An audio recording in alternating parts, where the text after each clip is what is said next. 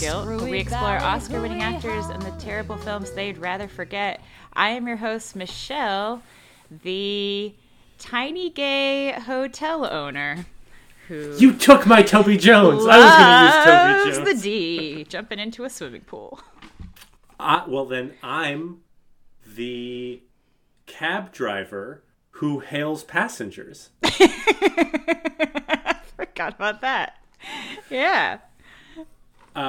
So this is our Anne Hathaway episode. Yeah. Yeah, and you know, I feel like everybody sort of loves to hate Anne Hathaway, and I like Anne Hathaway. I think she brings her A game all the time to every single movie, presumably every commercial, every play, every ballet recital, whatever she's doing. She brings it she's and so she committed. buys in for sure. And she can be a delight to watch on screen sometimes. And sometimes it's just not really her fault. Right. She's a good actress. She really does try.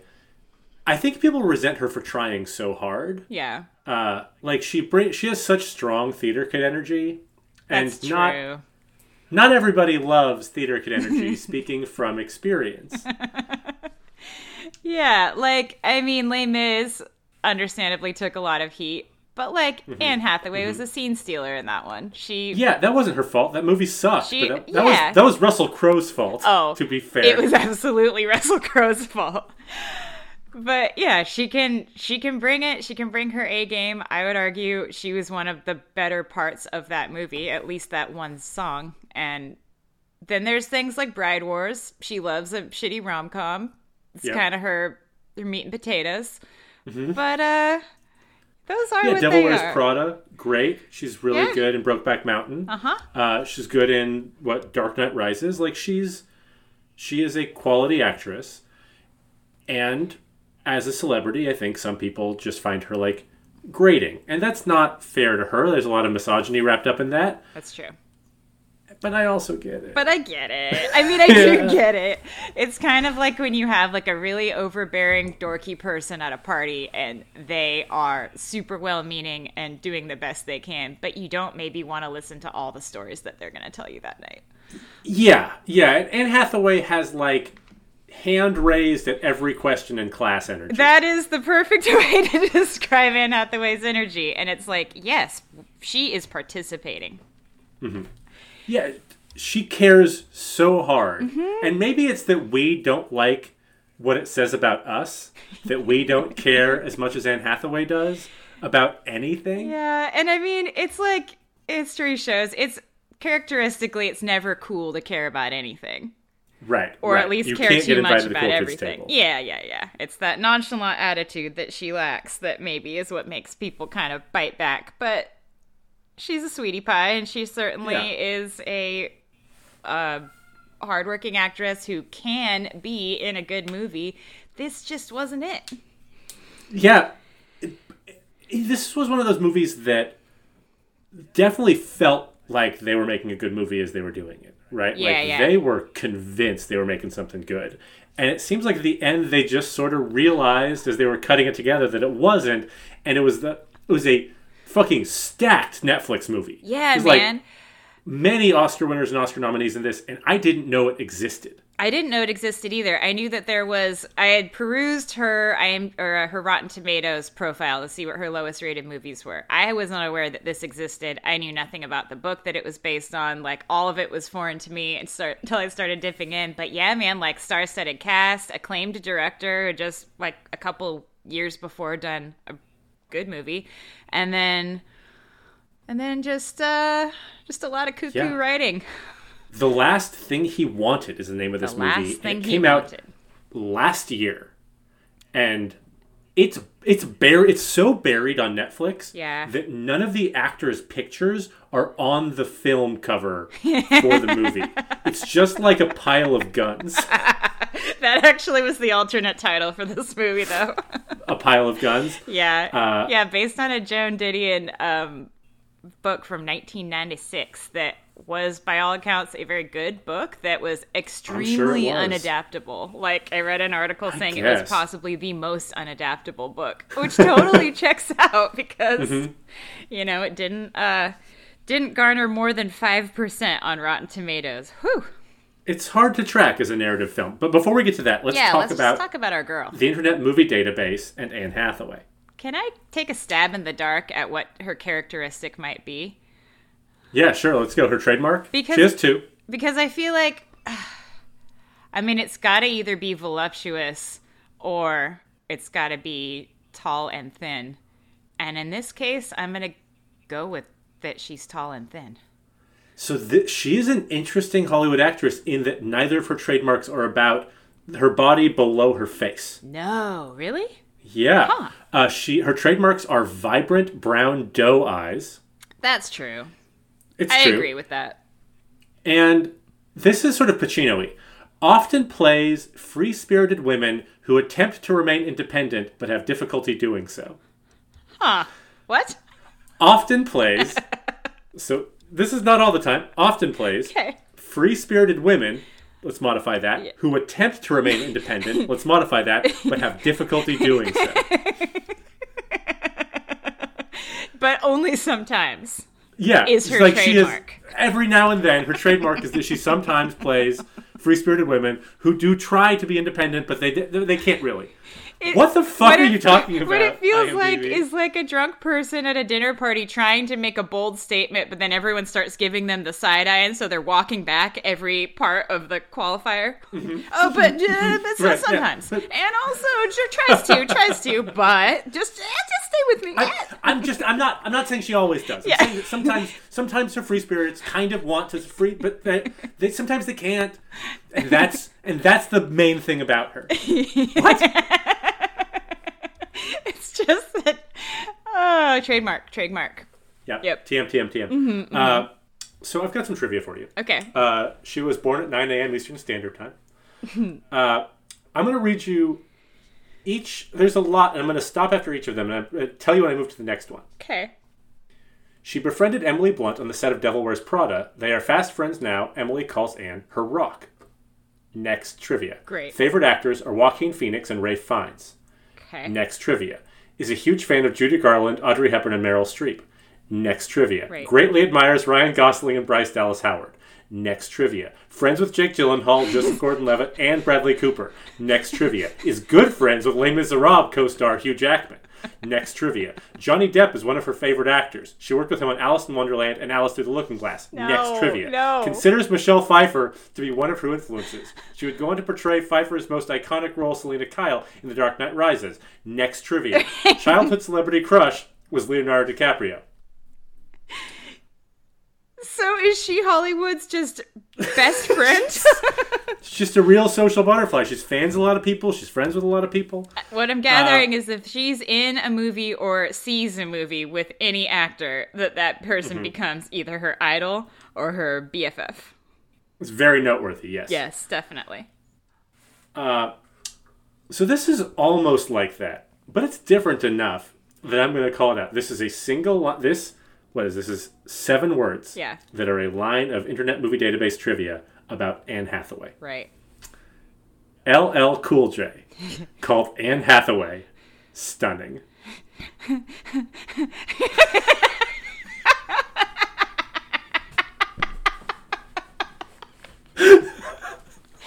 had me at LL Cool J.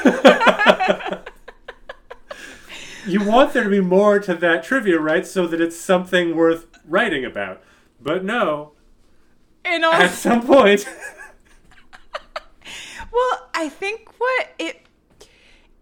it's just that so many people must have called her that over the course of her time on red carpets and starring in films. And right. Why did Cool James...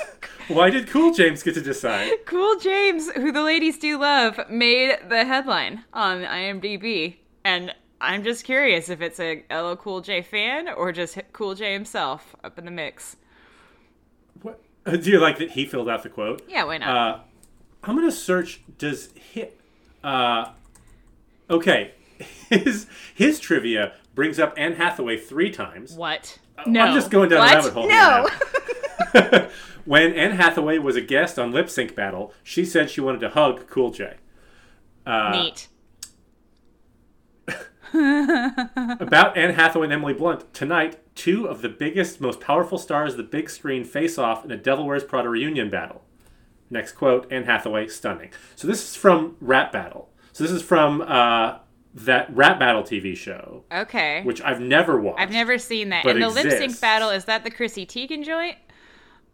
It must be. Okay. I know there's Rap Battle or a Lip Sync Battle. One of those. One of those. But he called her stunning on that show. And then a fanatic of either LL Cool J or Anne Hathaway raced to the Internet Movie Database. We have to record this important moment in Hollywood history. How far up on the chain is this one in terms of trivia? Like, do people upvote it? Is that how this works? I mean, you can add whatever the fuck you want to IMDb trivia. I'm just pulling the good ones. There's a bunch of ones that are like actual trivia. Who cares? I'd love to go through different artists and just only contribute LL Cool J adjacent trivia. Just anything he said about anyone. Let's make sure that does not go unnoticed. LL Cool facts. Mm-hmm. So, she was 5 months pregnant with her son Jonathan when she completed filming Colossal. She returned to work 7 months after giving birth to her son Jonathan to begin filming Ocean's 8, and was 5 months pregnant with her son Jack when she completed filming on The Witches. Why do we have to do this every time? Every time. Just what's going on? What's up inside that baby box? The people are begging to know. Every goddamn time. Everyone needs to know. Uterus updates. So I have one last trivia that I think is actually sort of interesting trivia. Okay. It is also funny, I believe. She was scheduled for the lead role in Knocked Up. Interesting on its own. Huh. But dropped out due to creative differences. Whoa. Yeah, which is fair. I think there's some reasons to drop out over creative differences with Knocked Up. Do you want to guess what her objection was? Oh. God, it's been so long since I've seen Knocked Up. I'm trying to... I mean, I don't have a clue. In an interview, she revealed that she objected to Judd Apatow's plan to use footage of a real birth. Wait. What? I agree. In an interview, she revealed that she objected to Judd Apatow's plan to use footage of a real birth. Okay. Why? Wwhy? What? In a movie that's entirely about giving pregnancy. Birth and pregnancy. I don't understand. It's not going to be her birth. Well, I mean, she's clearly quite pregnant when she's filming all these movies, so conceivably she was. I guess. What a weird fucking. That is an interesting objection. Yeah, it's not what I would have expected. Did she say why?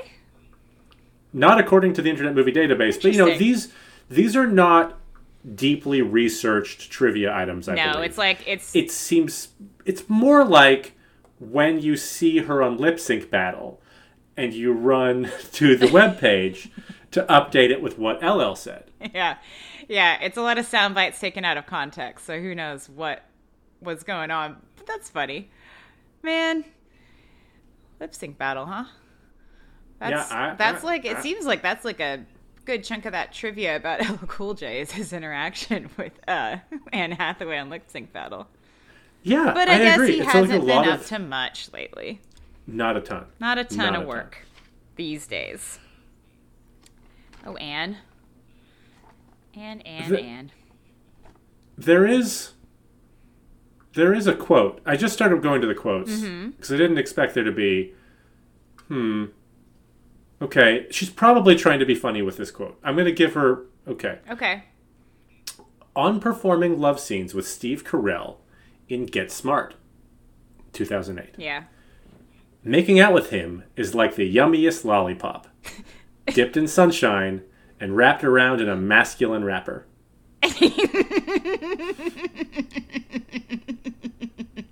What? And I don't... And if you were going to say the first part... You didn't have to any of it, but the fact that you, Was she too worried that she was infantilizing him by saying that he was a yummy, yummy lollipop? So then she had to say that he was wrapped in a man wrapper? Hairy-chested lollipop. Yeah. Big beard. Huh. I feel like Steve Carell couldn't have loved hearing that. Maybe. Maybe not. I mean, I don't know. It's a very confusing thing to say. I doubt it. Yeah. The manliest rapper. What is the manliest rapper? Who's the manliest rapper? So not LL Cool J. I mean, at this point, LL Cool J should be a little bit bummed out because it turns out it was Steve Carell all along. Right. So who's the manliest rapper? Yeah. I mean, Batista, maybe? Yeah, maybe. Dave Bautista's a pretty manly rapper. Manly rapper. What a thing to say. I mean, it must be kind of fun being a celebrity and just, like, saying whatever the fuck about whoever. You want. And then knowing it's going to get... Someone's writing it down. Someone's writing it all down. It's not just your Twitter account. It's your mouth words just out there in the world. I bet that was more fun, like, 5 years ago. Oh, yeah. Oh, 5 to 10 years ago. God. That was much more fun. Yeah. Yeah. So, let's talk about The Last Thing He Wanted. A title that is never explained in the least by this movie in any way, shape, or form. Oh my God. It feels like it should be the thing that matters a lot because it's a very enigmatic title that seems like it could go one of two ways. And you got to figure out how they meant it. Right. And it turns out no one gives a fuck at all. It's not even clear who he is. Yeah. Is he... Okay. This is one of those, like, political thrillers, conspiracy, like, revolution, blah, blah, blah. Yeah. 1980s, post-revolution, like, Contra, Nicaragua. Yeah, it's Iran-Contra. Yeah, exactly. Yeah. Okay, so the backdrop is, like, Reagan's running for re-election, Contra being funded in Nicaragua. And that's what she's reporting on. She is a hard-hitting reporter who is doggedly chasing down leads and South America, Central America. Mm-hmm. And we were introduced to her with, like, I guess, she's running around Central and South America, and then, like, she's writing something. And we get the most inscrutable voiceover I have ever heard. That thing goes on for no fewer than, like, 30,000 minutes. It's the longest voiceover to start a movie. And I turned closed captioning on because I realized that I was just happily tuning it out. And sort of and I, like, looked away from the screen. My body was trying to pull itself out of the movie. Like, no. It only just started. Tether yourself to reality. I rewound and wrote it down. I had to rewind like 4 times to write it down because I wanted to tell people this, just to like have them hear the doo-doo nonsense that we heard, because you're not going to watch this movie. No one watched this movie either. No, it's super boring and bad. It's super boring. Okay, I'm just going to do it. Forgive me. For a while, we thought time was money. Find the time, the money comes with it. Moving fast, get the big suite, the multi-line telephones, room service on 1, valet on 2, download all data, uplink Prague, get some conference calls going, sell Allied Signal, buy Cypress Minerals, work the management plays, plug into the news cycle, get the wires raw, nod out on the noise. Somewhere in the nod, we were dropping cargo. Somewhere in the nod, we were losing infrastructure, losing redundant systems, losing specific gravity. Weightlessness seemed at the time the safer mode. Weightlessness seemed at the time the mode where we could both beat the mode and the affect itself. What are you talking about, Anne? I just listened to slam poetry and I want to die. I feel like I just got to drop a running bass line underneath everything you just said.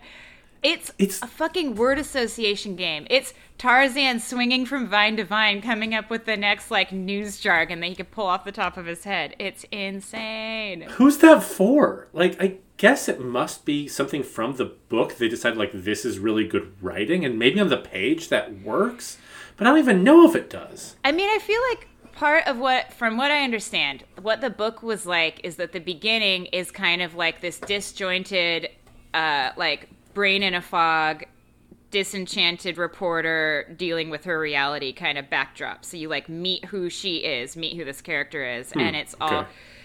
So I mean, maybe that kind of writing came out of the book, and it makes sense because it's just like ba da da da da da da. But it's still fucking it's so stupid if you're supposed to be like, point taken. Mm-hmm. Mm-hmm. Yeah. Mm-hmm. It's a word. It's salad. Also like. Anne's doing her best in this. She's giving it her all. She sure is. But like that does the like her on her last legs does not come through. Like she feels sweaty. I'll give her that. I did notice how very sweaty. I mean, they filmed this movie in Puerto Rico, and it must have been so genuinely sweaty. Every moment looks sweaty. Mm-hmm. Like, I get it. I mean, game recognized game. I tend to err on the side of sweaty when introduced to a human environment, so no judgment here, but dude. Yeah, she glistens in this movie, and not in a good way. But she comes across as basically competent and, like, with her feet on the ground. Yeah. And that is apparently not, like, the plot seems to suggest that that's not what's happening to her. But, like, maybe it's just like Anne Hathaway kind of can't come across as anything other than competent. I feel like what happened, because they do this thing in the movie where they actually have all this interesting backstory for her, but they pepper it in incredibly casually and give her no character development almost at all. Right. So, like, you know in The Room when the mom enters and she briefly says, like, well, it's official. I definitely have breast cancer. And then, like, 2 more lines, and then I've got to go. That's what all of her backstory feels like in this movie. 100%. And she does actually apparently has had breast cancer prior to this storyline. And they throw it in as a throwaway line. And then there's like one scene later where you can see that she's like had a mastectomy. Yeah, had a single mastectomy. And that's just kind of there. Like, oh, don't forget. But also don't know anything about who this person is prior to her being obsessed with just reporting, quote unquote. She's not doing a hell of a lot of reporting. She's mainly just chasing people around and trying to take photos. Yeah, she's doing more badgering than reporting, which maybe that's what reporting is. I don't see her write anything down once. Only when she's giving her crazy monologue. That's true. At the very beginning. Yeah. No, Rosie Perez does most of the writing. Yeah. Rosie Perez is in this movie. She's fine. She's Rosie good. Perez. She's fine. She's like both in a lot of it and barely in it, which is like how I describe most people in this movie. Yeah. Except for Willem Dafoe, who's barely in it, but like very in it. Oh, yeah. He's extremely in it when he's in it. Yeah. So her mother has just died, which we learned like midway through. Or early on, but it doesn't really matter. She just went to a funeral, and that's when... She went to a funeral. Yeah, she meets Willem Dafoe, who is her dad. Right. Her estranged father, who was a demented arms dealer, alcoholic, homophobe. Yeah, it seems like he's always got some kind of fire in the oven, and this particular... I mean, she asks, what is it this time? And he says, the same as it ever was. So I imagine that he's been arms dealing since Jump Street, but, like, it kind of sounds like he's just a general, like, standard issue sleazebag. What's wild to me is that he's an arms dealer who lives in a hovel, which is like...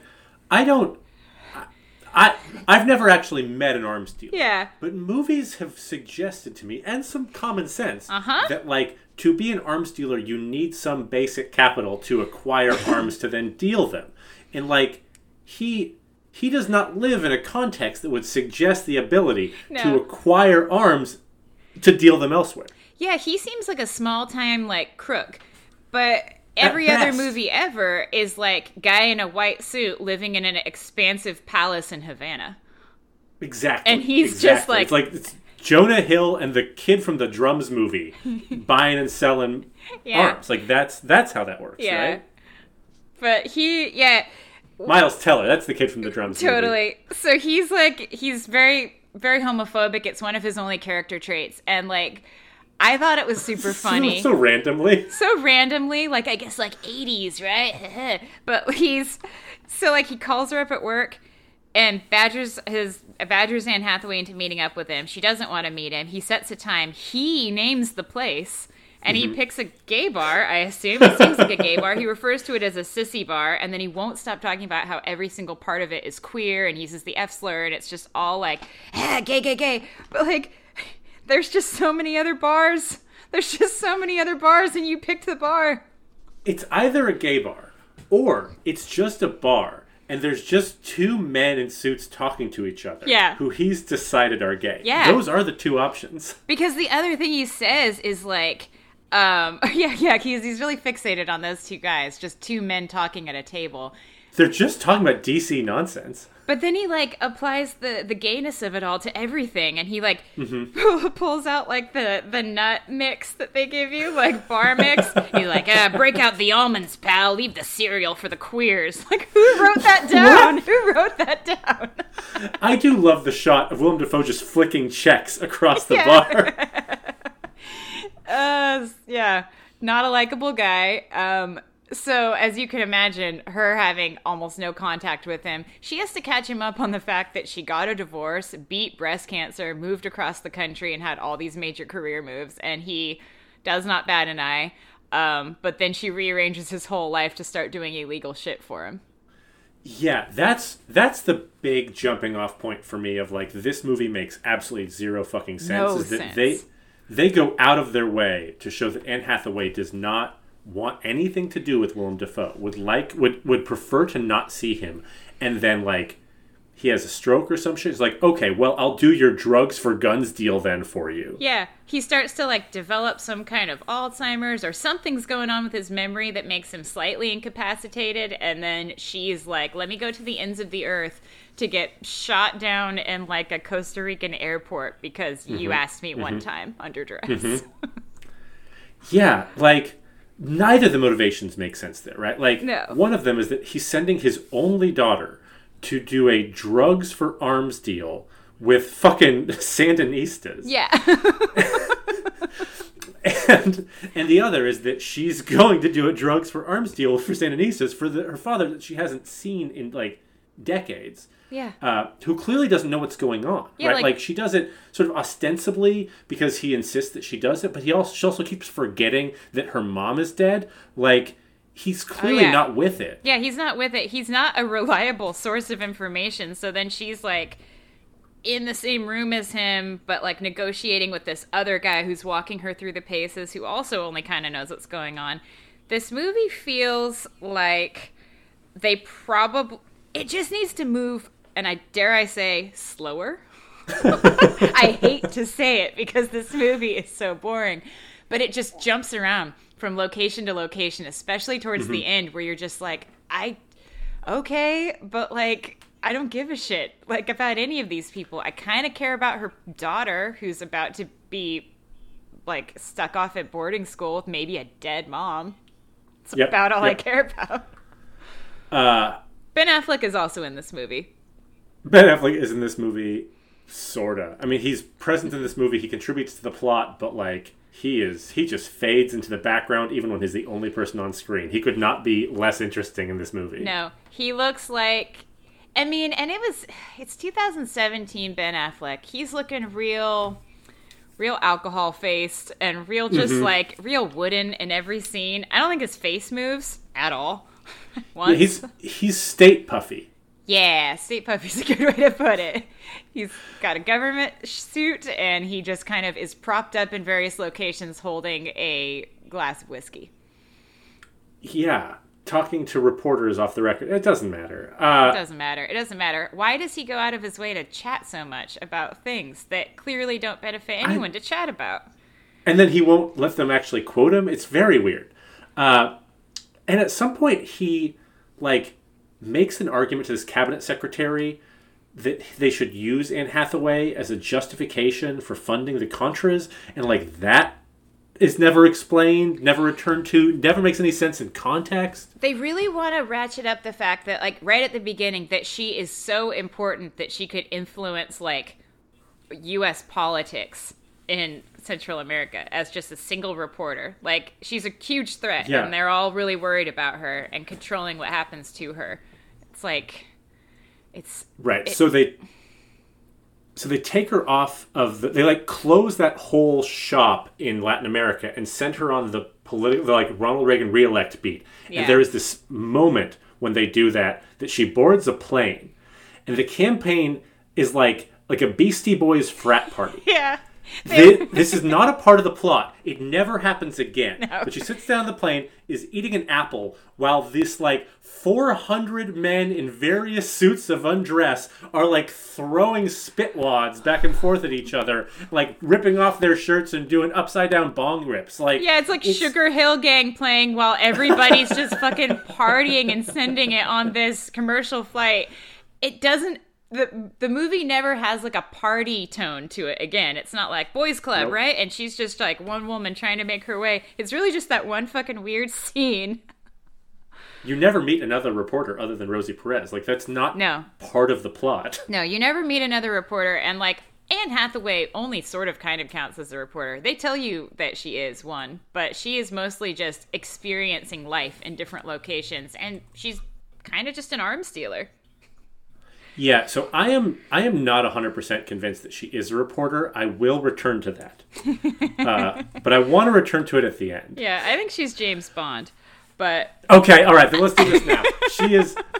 She is absolutely 100% a Bourne-style super spy in a fugue state. Like, dude, no fucking question. She's like a sleeper agent. She's suddenly like doing fucking parkour and commandeering vehicles at gunpoint. So she's able to, like, endear herself to cabinet secretaries' wives to get close to them. Yes. That happens. Yep. She has excellent firearm skills. Yes. Who knows how. She's able to disarm intelligence officers in the field while, like, a passenger in their car. Yes. She has in-depth knowledge of random back roads in random Central American countries. Oh, my God. Yeah, she does. She sleeps standing up. What? She sleeps standing up in this movie. So when she's in the hotel in Costa Rica, she is standing when the sun goes down, and she's standing still with her eyes closed, and the sun comes back up. She sleeps standing up. She has a surprisingly close connection to Ben Affleck, an intelligence officer. Yeah, she does. And she has night vision and an incredible photographic memory because she sees this Bob Weir guy. Oh, yeah, and then she all of a sudden remembers him from when she was like a teenage girl, right? Like there's a flashback to her being like 13. And she sees him in pitch black. Like, oh my God. She's an actual super spy. And, spoiler alert, she gets shot at the end and you see her like falling infinitely off this cliff into the water, which, by the way, is the beginning of Skyfall. That shot is so funny because, like, yeah, she gets shot by Ben Affleck's character, and then she falls backwards off a cliff, and you get a little bit of a slow motion shot at first, and it seems a little ridiculous. It goes on for like 3 or 4 seconds, and it's kind of like, haha, it's a little bit. That doesn't fit the, like, erratic editing style of the rest of this movie. And then other stuff happens, and they cut back to it on voiceover, under voiceover, and it's this long-ass, like, wide shot of her just falling for, like, 30 seconds. Yeah, it's stories. Very funny. It's very, like, dream state doesn't belong in this movie. And apparently it caused quite a bit of laughter when it premiered at Sundance because, like, how could you not? And just the rest of the movie is like bam, bam, bam, guns and cars and guns and cars, and then just slow motion poetic shot of someone slowly falling into the sea and then fade to black. Yeah, I don't believe that she's killed in this movie. I believe that that actually is the beginning of the next movie. Yeah, exactly. Totally. The first thing he wanted. Yeah, the next thing he wanted. There's a line in this movie, and I don't remember where this happens, but she said, "Do you ever see a monkey drive? Buckle up. Oh my God. It's gonna be bananas." God. Oh my God. No. You didn't get the full quote. She asks a general, who's steering the ship? He says, steering. You let a monkey drive your car, you call that steering? Hell no. You want to see a monkey drive? Buckle up. Follow the bananas. Oh, that's even better. Oh, man. It's way better. I wrote it down. Well, I wrote it down because it popped up in a review I was reading, and I thought that was from the scene where she commandeers that French guy's vehicle and holds him at gunpoint. But no, it's even worse than that. No. There are a couple of fucking top-notch crazy metaphors in this movie. There's also a moment where there's this cabinet secretary who's played by an actor I've never seen before, and we'll never see again. Yeah. He's eating with Ben Affleck, and he's like talking about how Ben Affleck is like going to be the president someday or something. It's not entirely clear. Yeah. And they're both eating apple pie. Mm-hmm. And he says, just remember, you, me, Berquist, different character, we're all having the same dish. Right. But you'd be better off using a spoon. Scrape down the sides. No remainders. Nothing missed. What? What does it mean? What does it mean? Who does the metaphors for this movie? I don't know. The writing is all over the place. It's really like it's trying to be overly mysterious, and lots of jargon because you hear at the beginning of the movie, and then there's just these weird little moments that are either like goofy, but they're trying to be like gritty, like it's gonna be bananas, or it's just fucking bananas, like poetry, metaphors, weird shit. It's so uneven. It's so weird. And this movie was co-written by the director. So, like, stamp of approval. Huh. Yeah, what's her name? Dee Reese? Dee Reese? Yeah. Dee Reese. What did she do? She did Mudbound, that one about... oh, interesting. Yeah, the sharecroppers. Mm-hmm. And then something else, what was it? It was, like, starts with a P. Pariah, yeah. Huh. But stuff that she... like clearly a competent director, and then made this, but also wrote this. So this was like her adaptation, her baby. She co-wrote it with a guy named Marco Villalobos or something. I forget. Yep, that's right. Yeah. Who also wrote... He did some other stuff. Bunch of shit I've never heard of. His writer's credit is only this. Oh, okay. Yeah, it seems like he mostly works in the Spanish-speaking film world. And then this, but yeah, it's sort of like a huge bummer, but also not every writer needs to be a director, and vice versa. You don't stay in your lane sometimes. Maybe writing not your thing. Maybe adapting not so great. Yeah, I don't know. This book sounds like it was probably pretty hard to adapt, but also, like, at what point do you just jump ship? It's the lowest rated movie on Netflix ever. Like, literally. And if you look up the trivia on IMDb, there's like two things, one of which is very interesting to me, and the other is that it was the lowest rated thing on Netflix. This movie's not good. No, it's not.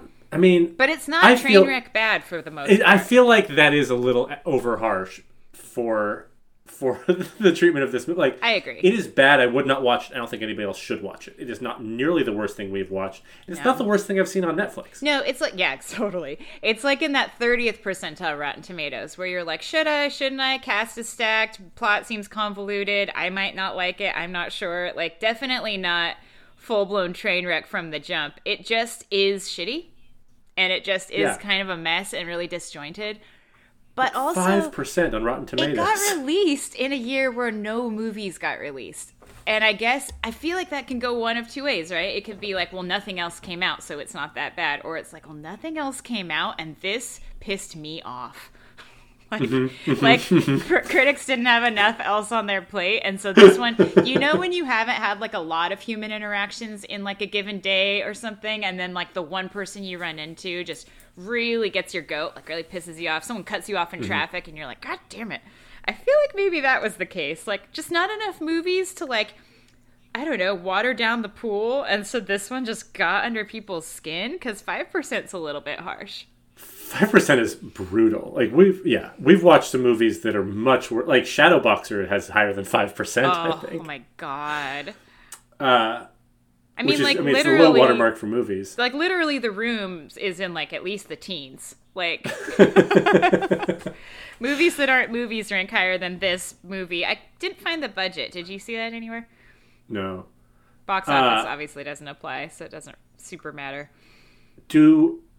Well, I guess we should say, like, what the plot of is in this movie. I want to hear about your favorite part. So, like, She goes to... It's actually hard to explain the plot because the plot doesn't make any sense. Yeah. She goes on this drug deal, then is like, you haven't given me enough drugs for this drug deal. Yeah. And goes, which is crazy on its own, goes with this guy who ends up being a French secret agent, but you don't know that until the very end. Yeah. Just walks right into his office and demands more drugs, which is just like a getting shot in the head move right away. It's wild. And she drives around I guess Costa Rica or Nicaragua. I'm not sure where she doesn't even know where she is for a while, but it is Costa Rica. Yeah. Yeah. She's then taken to this black site run by Sandinistas. She gets out and is a lone white woman, starts just taking photographs of it. Photos of dudes armed guards. Aiming and cameras right in their face. The worst thing that happens to her there is a woman tells her to go away. She then she then executes some secret agent moves, steals the gun from the French secret agent, drives the car to San Jose, Costa Rica, is in a hotel for a while, sleeps standing up, goes like a horse. Goes to a different Caribbean island. I don't know how exactly. I guess she gets a fake passport. Oh, she gets shot at. There's that happens first. That happens later. No, she gets the fake passport. Happens first. She gets the fake passport because she's taken to the airport by the cab driver who hails her. Right. She has the fake passport. The cab driver then tries to bring her a bag full of drugs and guns, and she's like, I don't want this bag full of drugs and guns. Yep. And goes for it, and then goes to a different Caribbean country where she meets up with Ben Affleck suddenly, finds out her dad's been killed. They then try to assassinate her at this Caribbean resort. She's already slept with Ben Affleck at this point. She puts her trust in just about anyone who will take her. Everybody. Oh yeah. Let's actually pause here on her fucking Ben Affleck. Yeah. Because there's a lot, but she also she clearly doesn't like Ben Affleck. She knows him and doesn't think that he's good. Yeah. Because that's correct. But then she bears her whole soul to Ben Affleck. They spend a night. There's soulful music playing in the background while she walks on the beach with him and tells him her fucking life story, and then they end up taking a roll in the sheets. It's not a phrase. There are so many things. Yeah, she rolls hay in the sheets. And then they have sex on the hay. So she tries to explain to Ben Affleck and thus the viewers why she went on this crazy mission, and her explanation, just like much everything else in this movie, muddies the waters more. She says, I was losing focus. I was losing momentum on Catherine, my daughter. And I knew that if I walked away from this drugs for guns mission, I would just walk away from everything. I would just walk away. So, Anne, what you're telling me is that you did an arms for drugs deal with Sandinistas so that you could get closer to your daughter? Closer to that daughter in boarding school. This will help with that. I'm sorry. I don't... It's weird because at the beginning of the movie, she's, like you said, got her shit together. But then at the end of the movie, they just hit you with, she's a total mess. Her personal life is falling apart. Her daughter doesn't like her. She's a woman at the end of her rope who will do just about anything to hang on. And that's just not the person who's in this movie. It's not who you meet in the movie. It's not her. It's never Anne Hathaway. It sort of just it feels like they couldn't parse why she was doing the things she was doing, and that it had to just be temporary insanity. Yep. There's another part of her interlude with Ben Affleck that's more about him. So they have sex on the hay. Yes. And hay bed. And to be clear, there is no hay in this bed. There's no hay in the bed. This is just yeah. They're just on regular sheets. Yeah. And I don't know. There was a moment. This is not what I was about to talk about, but I did feel for Anne Hathaway doing nudity for this movie. I know. I know. Why? I mean, doesn't have to bear both breasts. I guess. We can thank casual breast cancer for that one. Yeah. There's just a little bit of casual nudity in this movie that, in that case, makes me sad. But in the second time it happens, makes me smile. It's great. The second that happens is wonderful. But before we get there, yeah. So they've had sex on the bed, and then Ben Affleck's pillow talk is exclusively about his dead wife. Exclusively. It's like, oh, you had breast cancer? Well, my dead wife had breast cancer. Oh, you giggle? Sometimes my dead wife giggles. Like, what? Who taught you how to do this, Ben? Yeah. That's a real buzzkill, my friend. It's a buzzkill, my friend. It's just working some stuff out. Yeah. So this might be a good time to mention the thing which we both know because we saw it on IMDb, and that is that the alternate actor, the actor that Ben Affleck replaced, is our buddy and co-host, Mr. Nicolas Cage. He was almost in this movie and in a role that I would have loved him in because guess what? Ben Affleck's boring. Guess who's never boring? Never boring. He would have been bringing so much electric, crazy-ass magnetism to every scene. It would have been wildly inappropriate. Impossible to look away. It would have been like he was in a separate scene from the scene that he was in, but like that's what I needed. That's what the people needed. What I love about that information is two things. One, being able to picture Nicolas Cage delivering all of Ben Affleck's boring lines. Two, there is that scene where the secretary is telling Ben Affleck that he's going to be president someday. And picturing Nicolas Cage at like age 55, the way that he is, with his like fucking zigzag hairline, that you, Nicolas Cage, are going to be the president of the United States someday because of what a powerful, imposing, and regal figure you are. You know that there would have been shouting. Like, that's the thing.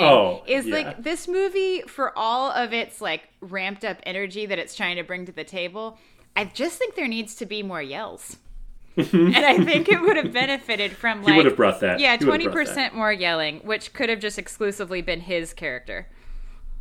Huge mistake. It's not often that he passes on a role, so how the hell did that happen? I don't know. Plus Netflix money. That's just, like... Do you think somebody just chloroformed him and didn't let him do it? Oh my god. Do you think that he did a worse movie instead? Because that seems like the most likely outcome. He probably did 3 worse movies. Yeah, he was probably like, well, it takes 4 months to film, and for those 4 months, I'm creating 4 new cinematic masterpieces, so it's just a numbers game.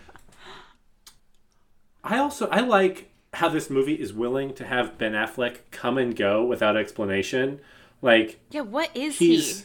What is he? Is he a politician? Is he a fucking, like, he's just sort of a phantom? He seems to work for the State Department or Department of Defense. It's not clear.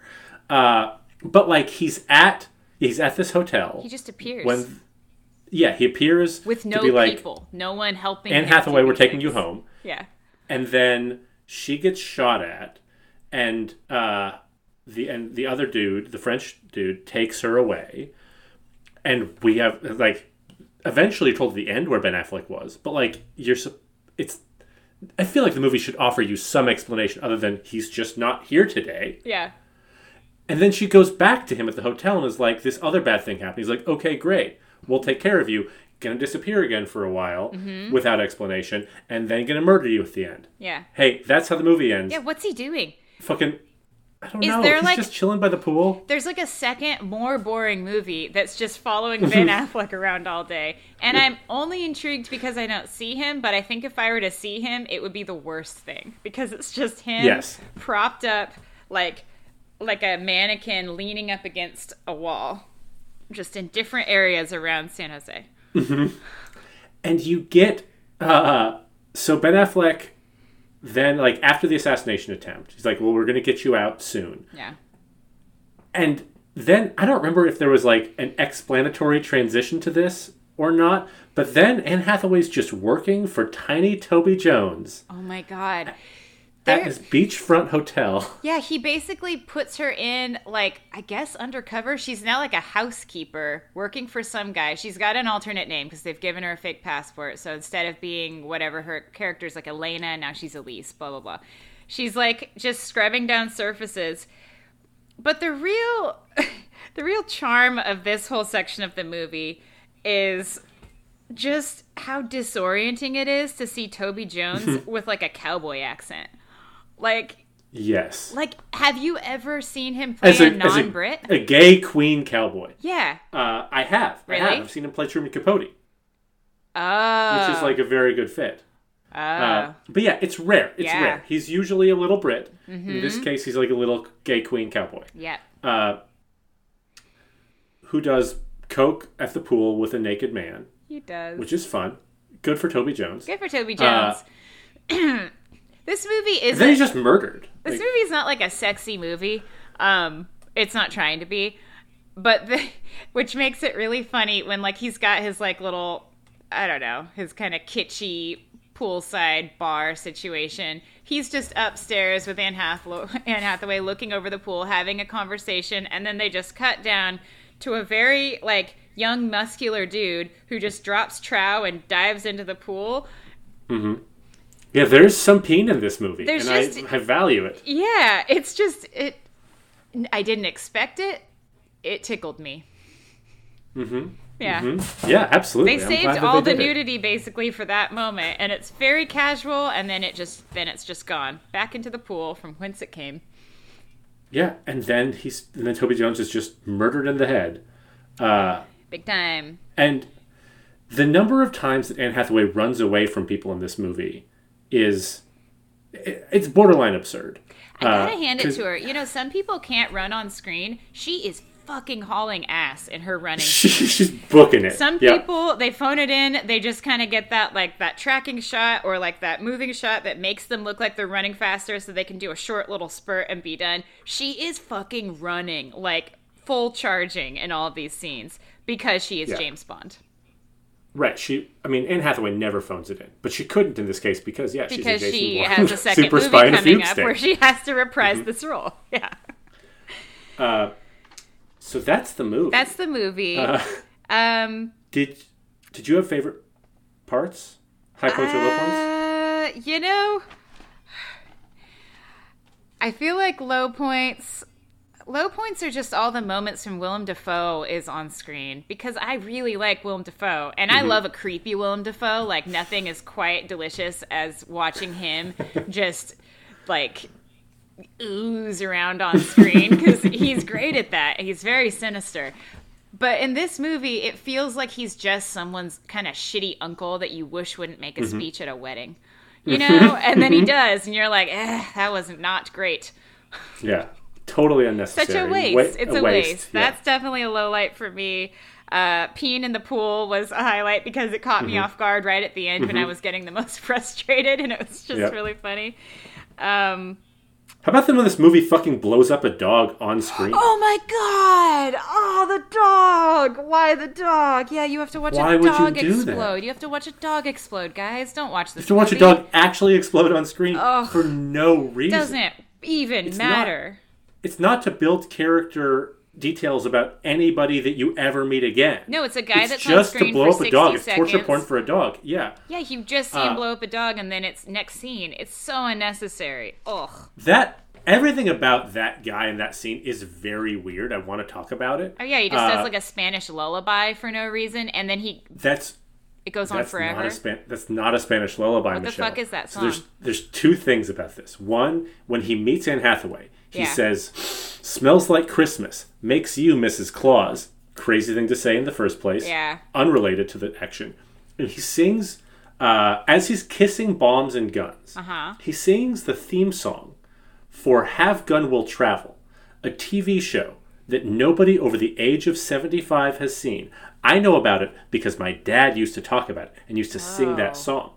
But why? Whoa. Why? Have Gun Will Travel is also the end credits music. Why? Why? Who's that for? Everybody who's seen that show is, either dead or very nearly. Yeah, or not watching this movie, because clearly... We're not watching this movie. Yeah. That's so weird. Yeah, and the thing about it is, like, he's creepy. He's humming along as he's inspecting the guns, and it's just this guy. He's like a thug. He's supposed to be kind of an imposing character. He blows up a dog.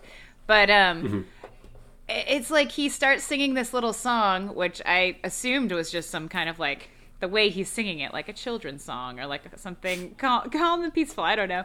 But then they let him sing like the whole song. Like it doesn't actually stop. The whole it continues theme song on. They like to Have Gun Will Travel. Yeah, they extend the scene long enough that he finishes the song. So I'm glad you know what it was. It's a 50s Western. It's like a contemporary of Gunsmoke. Very weird. Very weird. It's very weird. A lot of this movie is very weird. Yeah, it's got a weird relationship with needing to mention gayness, just so much gayness, but making you feel a little weird about it. I don't know. It's a movie that just needed to get a handle on whether or not we care about the person who's on screen most of the time, which you really just don't. And but she's trying so hard. Like in every scene, it's cranking it up to a 10 on the emotional meter. She is definitely bringing the tears and the traumatic distant staring, and yeah. Anne is giving it her best. It's just not salvageable. It's a very bad movie, but it's also like the kind that is absolutely worth passing on. Just read the shitty review by whoever you like to read reviews from and take them at their word. There are two things that I genuinely loved in this movie. Yeah. Outside of the crazy metaphors and the fact that Anne Hathaway is a born-style secret super spy in a fugue state. I love that. One is that after she learns that her dad has died, she orders this sad meal of a plate of bacon and a chocolate sundae. Yeah. And she's like taking bites of bacon and eating the sundae. And I don't know. I like that. That worked for me. Ben Affleck walks in and he's like, last meal? Like, that is a last meal. That's definitely what's happening. There's a second thing. This is my number one favorite thing. It's the only time I laughed in this movie. So there's a character who I'm going to call the tall Senate boy. He's in this movie. Yes. For bits and pieces of it, you see him. You never really get to know him, but he looks like a character from Veep. He's a tall Senate boy. Absolutely, I know exactly who you mean. And he's being discussed by Ben Affleck and the cabinet secretary, and you get this cutaway shot to tall Senate boy standing next to a dark car. And the window rolls down. Oh, yeah. And inside the dark car is a man in a Santa hat. And then the tall Senate boy hands him a rolled up blanket. And the fucking dude in the Santa hat has the window roll back up and drive away. And we later find that the rolled up blanket is full of guns or whatever. And like, one, why is the tall Senate boy handing guns to this man? Oh my God. Two, why is he wearing a Santa hat? Is he wearing Three, why is this in this movie? Yeah, because that guy, it's the guy with the yellow sunglasses, right? The yellow tinted glasses, who's clearly like a kingpin that we never meet. Like we see him several times get stuck in traffic and shoot at some people, but he doesn't like talk. He's just never hear him talk. He's just an imposing, sinister character that like walks through a scene basically with a gun. And but oh my God, I can't believe I forgot about the Santa hat. I thought I was making it feels like you're hallucinating, right? It doesn't seem real, but it's absolutely real. Yeah, the Santa shit in this movie, eh? Is this just like secretly a Christmas movie? Just the darkest, weirdest Christmas movie you've ever seen. Oh man, that's really funny. This is so good. If he could be a character in this movie? Oh wait, no, Michelle, hold on. There's 16 plot keywords to tell you. Oh, 16, eh? There are 16 plot keywords. One person watched this movie and decided to contribute to the internet. It is rare that I will read all of them, but there's just 16. There's only 16, though. We got time. Journalist. Newspaper. Yeah. Quitting a job. Okay. Arms dealer. Sure. Secret government agency. Okay. Dying wish. Maybe. Okay. Death of a father. Based on novel. Female protagonist. Reference to John F. Kennedy. Okay. Pistol. Okay. Year 1984. No opening credits. Reference to Zsa Zsa Gabor. Female nudity and bare breasts. Yeah, hell yeah. I can't believe And honestly, no. Bare breast. Single breast. Don't lie to me. Also, I can't believe that they buried that at the bottom of the list. By they, Reference I just mean to Zsa Zsa Gabor. I do remember. Oh, you're talking about the breasts. Oh, yeah. The reference to Zsa Zsa Gabor even making the list is real funny to me. That's, by the way, clicking that is a weird list of movies. Ooh, and this is number 2 on them. It is, okay, I'm just going to read it because it's wild. Yeah. A Nightmare on Elm Street 3 Dream Warriors. The Last Thing He Wanted. Yeah. The Kentucky Fried Movie. The Wizard. Earthquake. Peter's Friends. Flower Drum Song. Bless the Beasts and Children. Bombshell, the Hedy Lamarr Story. And Carry On Cruising. Whoa. Sorry, Zsa Zsa. That is a batshit crazy list. That's bleak. That's very strange. That's a lot of stuff that seems like it would be on at 2 a.m. on like the Sci-Fi Network. Mm-hmm. Interesting. But you ask a good question. Yeah. If I was going to be a character in this movie, who would I be? I don't know the answer, personally. I'm going to have to... I'm going to be her daughter, because she gets to move back to Malibu, where she's on the beach and has a tennis court. And 3 cars. And 3 cars. Yeah. Weird. I mean, Toby Jones does die at the end, but his life does not seem bad. His life seems great. I mean, he's got like this kind of like headshot. That's gonna go. Yeah, he goes painlessly. He gets some poolside strange. He's got like a fun tacky bar that he just hangs out in his Ray-Bans all day, just like sipping up rum cocktails. Mm-hmm. There's worse things you could be doing with your time. You're right. You know, he's a good call. He's fun. He doesn't really even need to be in this movie. I feel like his scene could have disappeared and everything about the movie would have been the same, because it's just a vehicle to get her away from Ben Affleck for a little while and then back to Ben Affleck for no reason. Yeah. It's like a side quest. Like the movie got a little bit bored and it was like, well, let's just explore this one. That's 100% right. Yeah.